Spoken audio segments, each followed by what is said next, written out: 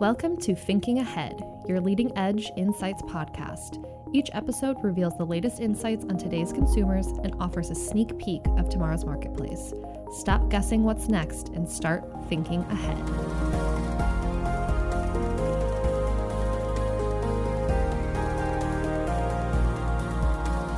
Hello, and welcome back to another episode of Thinking Ahead, a GfK Insights podcast. This is Hannah Leiter, your host.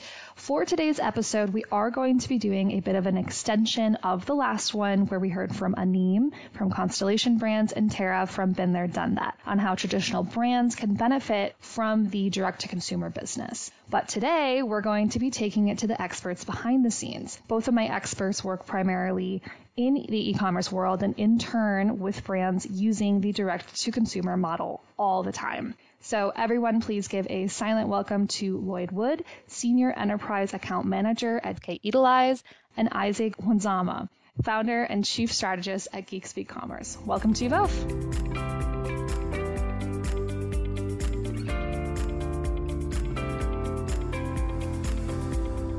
Thank you, Hannah. Thanks for having us, Hannah. Awesome to be here.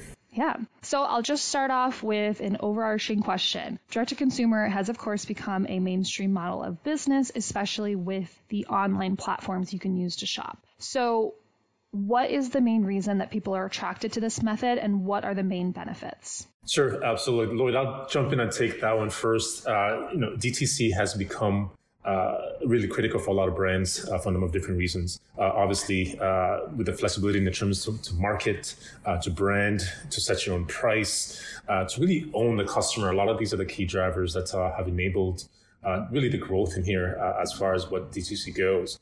Now, as far as the benefits beyond just being able to manage and own the relationship, really being able to control a lot of those elements is certainly what's driving that. Lloyd, I'll let you jump in there, but some of these things is what we're seeing as far as some of the drivers. Good points, Isaac. From our position, the manufacturers are always looking for new ways to meet customer needs, and DTC is one of those ways. It's another channel. And the advantage to a consumer is a known, trusted buying journey without surprises.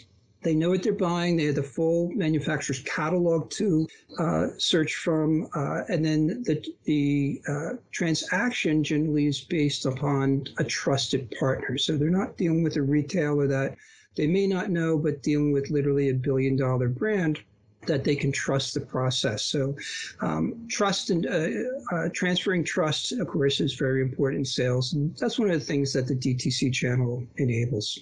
Yeah, and I'll add that to Lloyd. I mean, we find also that a lot of customers are already going to these manufacturers' sites to find information, even though they traditionally may make the purchase on a retail site. So you're getting this traffic already as a manufacturer, as a brand. Why not turn and grow that additional sales in terms of opportunity? So I'm with you on that. And then further to that, obviously, the ability to do that has become so much easier. Back when traditional brands wanted to go DTC, there was a lot of infrastructure build, right? I had to have a huge IT team to actually design, build my site and drive that. But there's so many platforms that allow you to go from zero to essentially DTC in under 6 weeks. So just the ease of being able to actually execute on that opportunity from a sales standpoint is a key component here, and it's certainly something that we're seeing as well. Excellent points. Completely agree with that. Going back in time a little bit, direct-to-consumer first gained popularity in the late 1990s, and it kind of came with the dot-com bubble. So how has it really evolved from what it first was when people started using it towards what it is right now?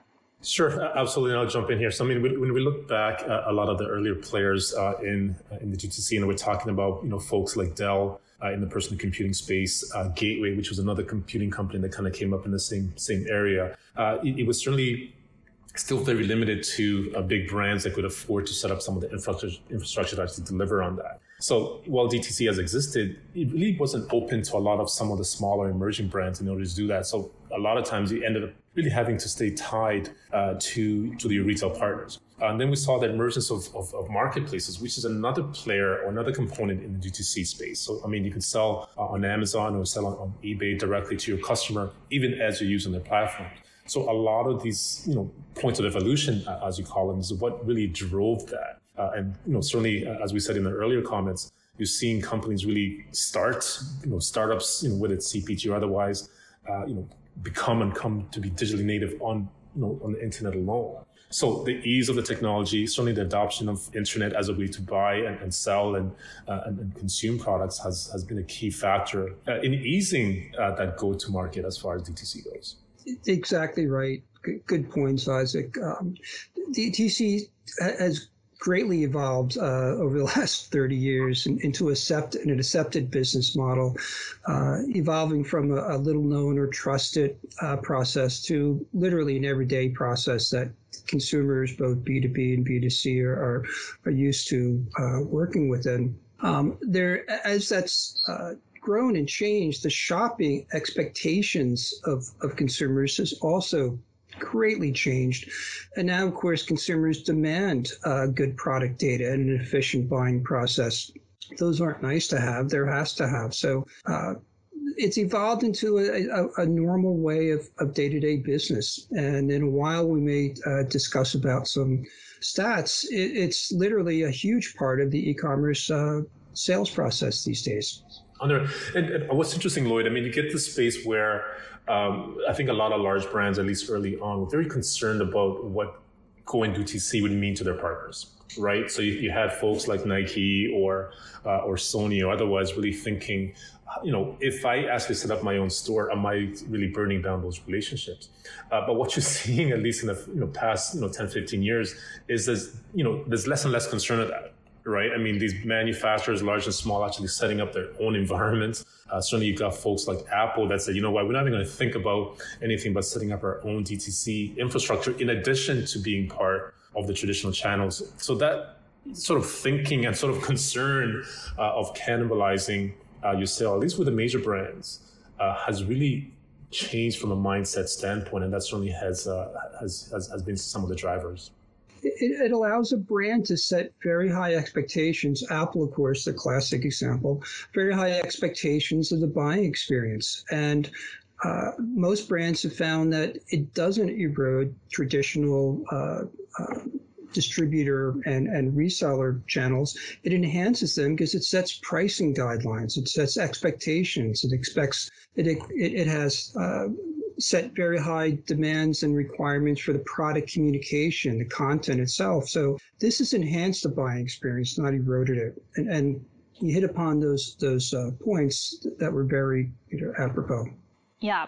Setting a price point or a baseline for it is a really good point. Would you say that direct-to-consumer sometimes is a little similar with social media in the sense that it's almost a way for a brand to speak to their consumers a little more personally and kind of cutting out the middleman and build more of a relationship with them? Yeah, absolutely. I think it's, and one of the earlier points we started off here is what are the benefits? It's really controlling your brand story and being able to deliver it the way that you want. When you create that space on your own website or otherwise, you get to really determine what images, what image sizes. Do we use videos? Do we use this type of content? Do we tell the story? Obviously, as you know, every retailer has their own style guide, their own style standard, and sort of their own infrastructure and layout in terms of how their site looks. So a lot of time that's going to restrict you. So you may want to put, 10 videos as part of your brand story, but you can't do that on Amazon because the limit, how many videos you're going to put in there. You may not be able to do that on eBay because they can't consume that kind of content. Maybe Best Buy can't take in rich A+ pages. Maybe Walmart can't. So all those are restrictions that. Exactly right. And, it goes back to the basics too. And some of the challenges manufacturers have is transferring trust and communications, the basis of any business transaction. DTC companies have had to spend a lot of time and effort in building that trust and those communications. And again, Apple's a perfect example. The level of trust of working with Apple is extremely high, and that actually spins off to their other channel partners, where when you buy an Apple product, you expect a seamless buying process. You expect it to receive exactly what you're buying, and you don't expect any hiccups in the process. Other successful companies have mimicked that and even built upon that in other ways, so that when you buy certain products online, what you're getting. There's none of that lack of trust or what am I going to get at the end. You know what you're getting. And consumers both require that for a business transaction and want that to increase their sales and their buying experiences. Absolutely. And I'll add quickly here is I think a lot of the marketplaces that have facilitated some of this D2C, and I'm looking at Amazon here, have worked really hard to build and ensure that trust. So this is why they have a lot of mechanisms in place to eliminate counterfeit brands or brands that kind of don't live up to the Amazon experience. So when you do get that product that you bought, it's exactly what you expected, and it's not a knockoff. And I think Apple wanted that sort of the same experience you have with their products. And I'm going to be a little bit biased here because I'm an Apple guy with their buying experience. Right, it's as easy to pair, a pair of headphones with an Apple iPhone because you just open it and it works. Well, I want the shopping experience to be the same, and I think with their stores, with their online sort of presentation, they've really worked and gone a long way to be able to achieve that continuity with product, with brand, with messaging, to kind of almost create like a almost like, I hate to say cult-like expectation, but really high level of standards in terms of how the product is going to work. How I'm going to buy the product. If it doesn't work, this is what's going to happen. And all those are part of that, D2C experience that they created that they may not have been able to if they only relied on Target to do that for them, or Best Buy to do that for them, or Walmart to do that for them. Because Walmart sells really a range of products. They could sell a $1,100 phone, but there's $10 products. So how do you even meet that same quality and level of expectation for your customers in such a wide range? So Apple took control of that, and I think they've done a very good job there. It's not a product, it's an experience. That's what people are buying. Absolutely. And when you think about the very best brands in the world, Apple, Mercedes, BMW, you're buying an experience, and your expectations transcend that the product will work. Your expectations are much more. And you'll pay for that. You'll pay for that as a customer. And I would gladly pay for it because Absolutely. It removes uncertainty in everybody's lives, which are busy. Absolutely. So now that you guys have spoken a lot about all of the greatness that is with direct-to-consumer, let's turn the tables a little bit. What about the downturns or the challenges that comes with it as well? Sure, absolutely. I'll jump in here first. So there are many, and there are many challenges that are evolving as this sort of business model evolves itself. The first one, I'd say the need to build your audience from scratch. Obviously, there's a difference if you're Nike going D2C, if you're Reebok going D2C, versus if you're a small brand. So the effort it takes and the time it takes to build your customers so they know and they trust and they know who you are could take, if you're lucky, months, but likely years. So you really got to examine, do I have the capacity and really the financial capability to withstand that?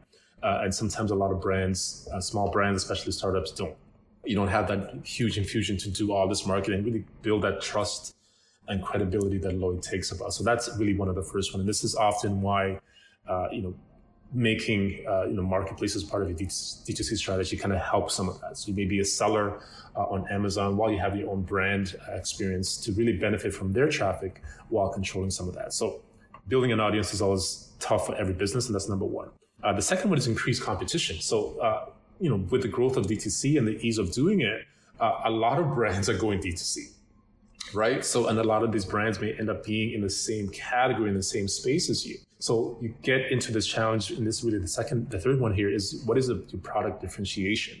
How do we begin to, especially when we look in some of the categories, like I think health and beauty and nutraceuticals, very very easy to get in. A lot of startups in there, and a lot of them are going D2C. So you get into the space where you're competing with a lot of other players in that space, and also the increased competition and certainly product differentiation are key points there.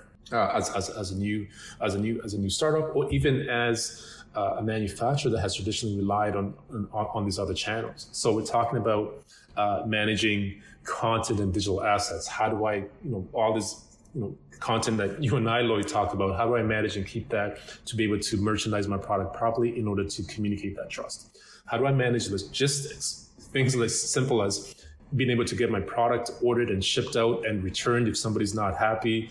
Do I have the capacity to do that? Is there a customer service? If somebody buys my product on Amazon and they're not happy, there's a whole army of Amazon folks that will take phone calls, that would respond to a customer to ensure that customer service level is maintained. And Amazon works very hard. In fact, they'll punish sellers if they don't make that same level. Do I have that same capabilities as a manufacturer that has been relying on other partners to be able to do that? So customer service. And then we talk about e-commerce functionality. So I may have an entire website where, traditionally you've gone to find information about my components or my car parts, and then you go somewhere else to buy it.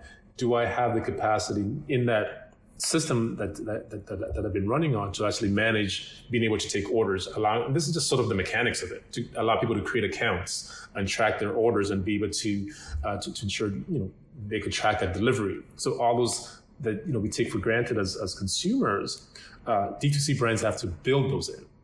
And then finally, we're talking about the ability to integrate other business components in terms of just running this channel. So what are the analytics? When I'm looking at my entire business overall and managing all these different channels, can I gather enough data, or do I have enough data inputs to calculate and understand, how is my D2C fitting into my overall business growth, right? Is that data, do I have the infrastructure to gather to determine whether or not am I making money or not making money? So those are pieces definitely you have to build from a technical standpoint. Then finally, not to take up all of Lloyd's time here, but I'll say also understanding changing customer habits, right? So, you literally have to be on top of how, where, and when your customers are buying. So you may take the 6 months it takes to build your Shopify channel, but then it turns out your customers are buying on Instagram, or they're buying on TikTok, or they're buying on Facebook. Are you able to manage and really be on top of those changing habits at all times to be able to be where your customers are, when they need your product? So for digitally native products and companies and startups, and we're talking about the Caspers and the Endies of the world, Warby Parkers, who are actually kind of driving that a little bit, you kind of get the benefit of kind of growing in there. But for larger transformational companies that have a legacy, and it doesn't matter what category here, there's quite a few things that sometimes pose challenges in terms of getting really realizing success in the D2C despite some of the benefit here. So Lloyd, I'll let you jump in. You really did a really good job, Isaac, of the topics. It's in a summary. These manufacturers have gone from a process of raw materials in and shipping pallets out to their channel partners. And it's in a way funny. A lot of those manufacturers never really understood the weight and the breadth of services that those other channel partners provided. Everything from the customer service that you mentioned to being able to ship one unit at a time. And it was a shock to a lot of manufacturers how much infrastructure it does take to support a single customer. It's literally as hard to support a single customer sometimes as it is a Walmart or an Amazon. It takes tremendous resources. And a lot of companies were very surprised and underestimated the infrastructure that was required. So a lot of companies have gotten off on the wrong foot in the D2C effort, not really meeting customer expectations, and have had to really scramble to meet those. But the good news is, once they get in step and once they progress, they're able to do so. So just simply entering into a new segment of business really is the answer. That's the primary challenge. What types of research or insights methods should people be using to make sure that they are overcoming these challenges and are making sure that they are, in fact, doing it well? Yeah, absolutely. There's a few things that we advise, our customers, and I'm going to talk about D2C here specifically in the context of e-commerce online. So, the first one I'll start here is really examining your product. If you're a startup, do I have a good product? And I think that's a starting point. No matter how successful you set this up, if you don't have a product that meets the promise, there's going to be very little success in here. And then I'll follow up with, are products suitable to be sold online? And I'm talking about here in the e-com standpoint. So there's some products where, no matter how, how large the opportunities, are just not in a place to be able to deliver in an online environment. And I'll point specifically into the space of CPG. So we're talking about, you may have an ice cream or products that, really shelf stability is a key consideration. That the DTC space or opportunity in an e-com environment is really not going to be able to work for you, at least immediately, until you create some sort of free-to-truck delivery to get your products into a customer environment. So that the suitability of your product, I think, is a key one there. And then secondly, what are really the primary goals of you going DTC, right? And I mean, we talked about some of the benefits, some of the challenges. Is DTC really the best way for you to achieve what you're trying to get from a business goal standpoint, right? It may make sense to really partner up with a large distribution partner to get your product out faster. So, really examining those goals, I think, is key. Is it really brand building and really creating awareness about who you are as a company, or is it more, but we just want to move units? So there's two variables here that may be a factor in there. And really tied to that is really what the revenue opportunity is. Is the revenue opportunity worth the effort? And just as being a business owner, you're really talking about the cost benefit analysis. Is really just rudimentary business 101. How much are you going to grow your business opportunity versus what is it going to cost you to get there? And I'll go into a few more here, but Lloyd, I'll let you jump in here in the middle. Like any experience, is what are the goals? What are the expectations? Just as you said, simple business 101. And what are you trying to achieve? What's different about what you're going to be doing as a brand compared to what your current channel partners are providing? You have to have a clear goal and goals of what you want to do. And then you have to decide on what resources and costs are applicable to that and see if it makes sense. And for some companies, it doesn't make sense. They feel that their brand is being perfectly represented by their channel partners, by their distribution partners, and they decided not to do B2C. And of course, retailers and other channel partners see that as an advantage, and they tout that, they leverage that as an advantage. So it's really understanding what your goals are before you enter into what really is a new type of business for most manufacturers. Yeah, absolutely. And I think those goals and those costs associated are really tied to creating all the pieces you need to actually execute. I mean, questions we ask, do we have the technical requirements? I think we talked about that extensively in the last questions. Then do we have the organizational infrastructure to actually support DTC? Do we have the channel sales managers even within our organizations? Do we have a customer support lead who's going to hire the people to hire the call center to take the phone calls? To answer questions about assembly on our product or because a piece is missing. So that sort of organizational infrastructure is a key component. And that may mean increasing overhead that you may not be ready to take on. And certainly to your point, Lloyd, that comes back to, can we afford to sell direct to a customer, right? Just sometimes the shipping one piece and the cost associated with just fulfilling makes it like the margin is so thin that it doesn't even make sense to do that. So those are very important questions. So there's clearly a lot that goes into direct to consumer. I think that is something you can get just from our conversation so far. So where do you start if you're just getting into it? Right. Lloyd, I'll let you go first again. Sure. Like any good business process, it starts with clearly expressing and understanding what your goal is. What are you trying to achieve here? Where do you want to get? Where's the finish line of how to get to that finish line? So it starts with expectations and plans. Now, from there, usually, and this is really across any type of business endeavor, you can fill in an outline of what steps it takes to get there. So creating or deciding on a platform for a lot of companies seems like the biggest deal. Well, that's really, in essence, that's not a big deal. There's lots of great platforms out there. It's the business process that usually is the showstopper for companies entering into D2C. It's deciding what the process is from the time somebody actually places an order on that new platform you bought.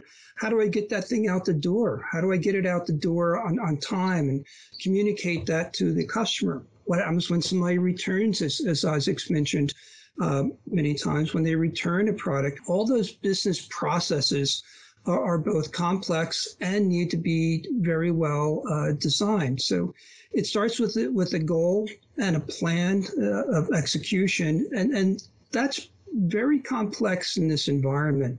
And it's also a place that has not been well traveled by most manufacturers. Most manufacturers are really good at getting lots of raw materials in the front and sending out, as I mentioned before, pallets or skids of products to large retailers. This is a completely different business when you go direct to consumer. Isaac, you want to add to that? Yeah, absolutely. I think, Lloyd, you hit a few things right on point. And I think the first one is really researching your category and your product. And some of these points we already touched before is understanding what is the suitability of your product. If your product requires installers or requires additional products before the end user could actually benefit from it. Is it really appropriate for D2C? Can I sell furnaces D2C, or does it just make sense that I sell those through actual distributors or installers that could actually allow for them to be useful to the person that's actually purchasing it? So those are certainly considerations. You touched on channel conflicts. I think all those are important. But to me, where the starting point really is, and maybe I'm an entrepreneur and I'm a bit of a kind of just get to it and do it. To me, is always to start, is always to do it, is always to experiment.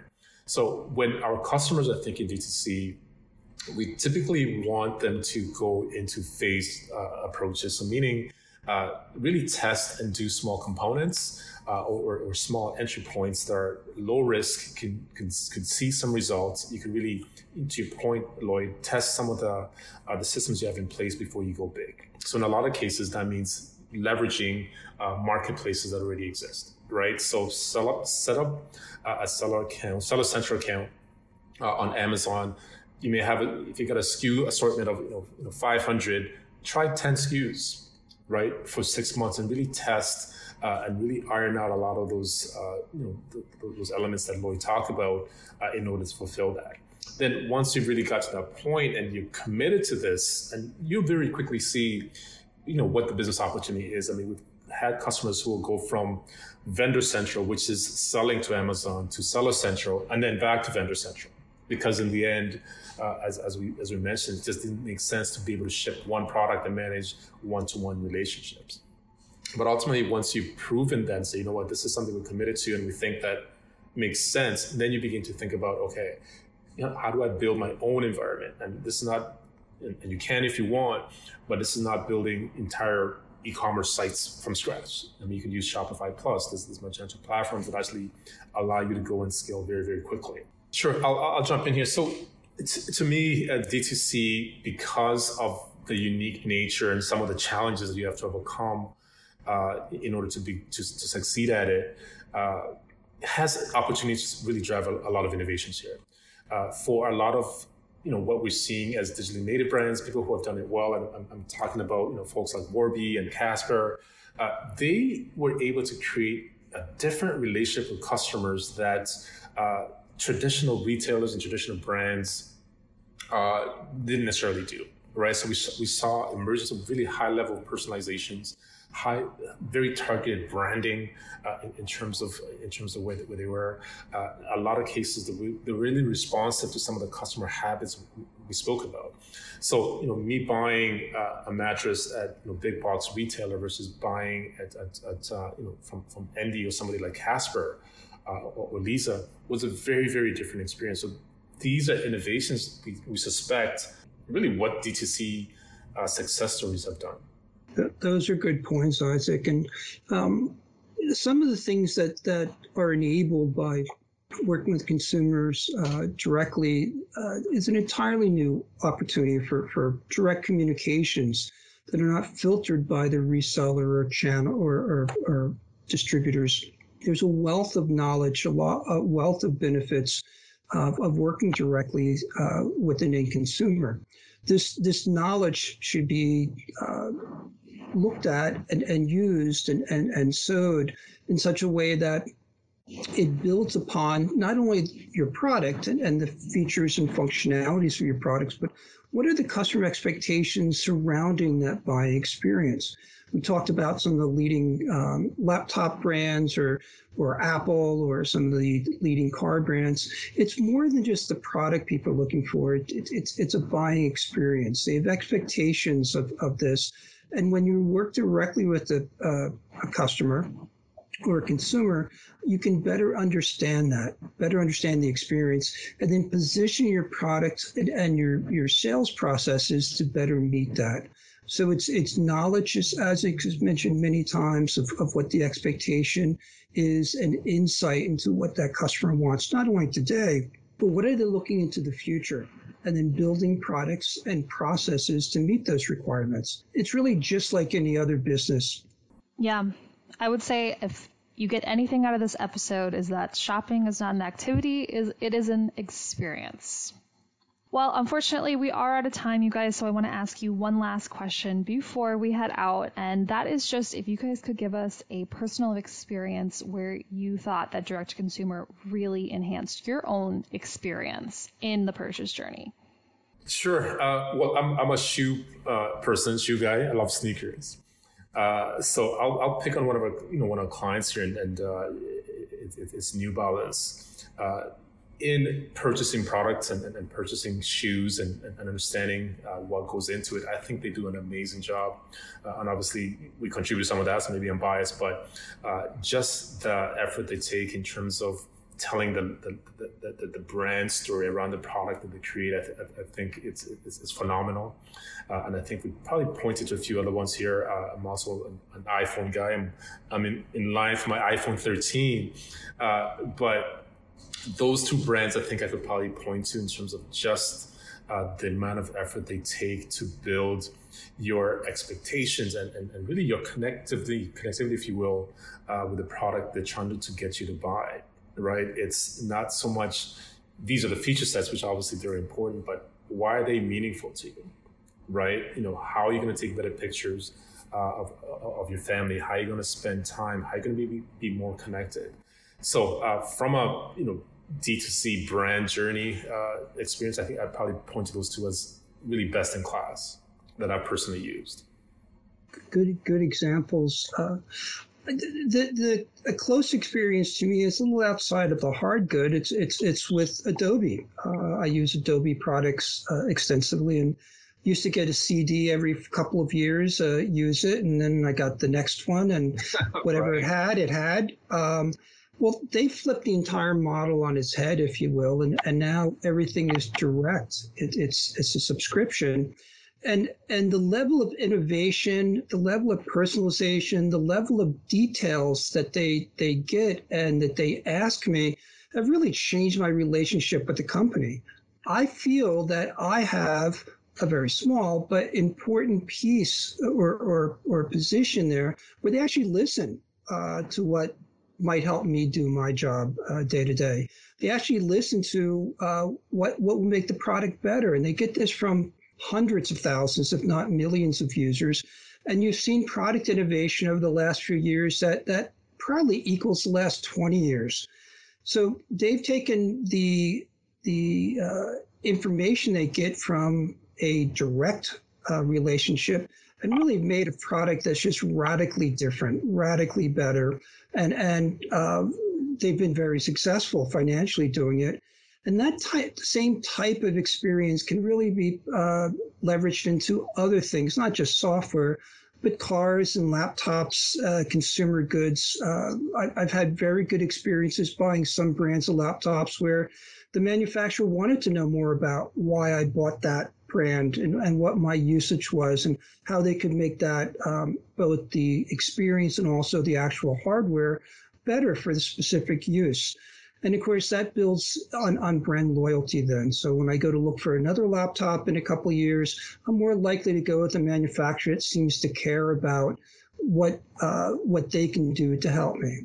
So there's a lot of advantages D2C has for a manufacturer if they leverage it properly. And I think that's the closing advice, be able to leverage it properly.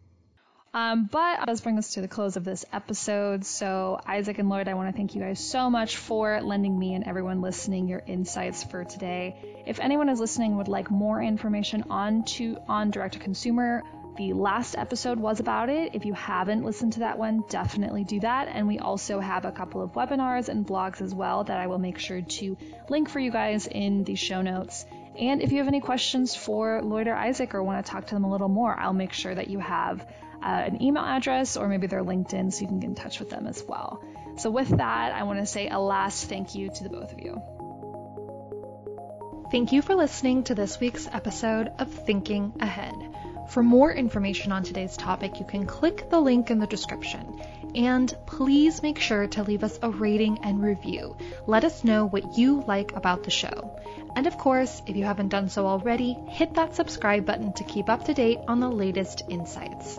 We'll see you next time so you can keep thinking ahead.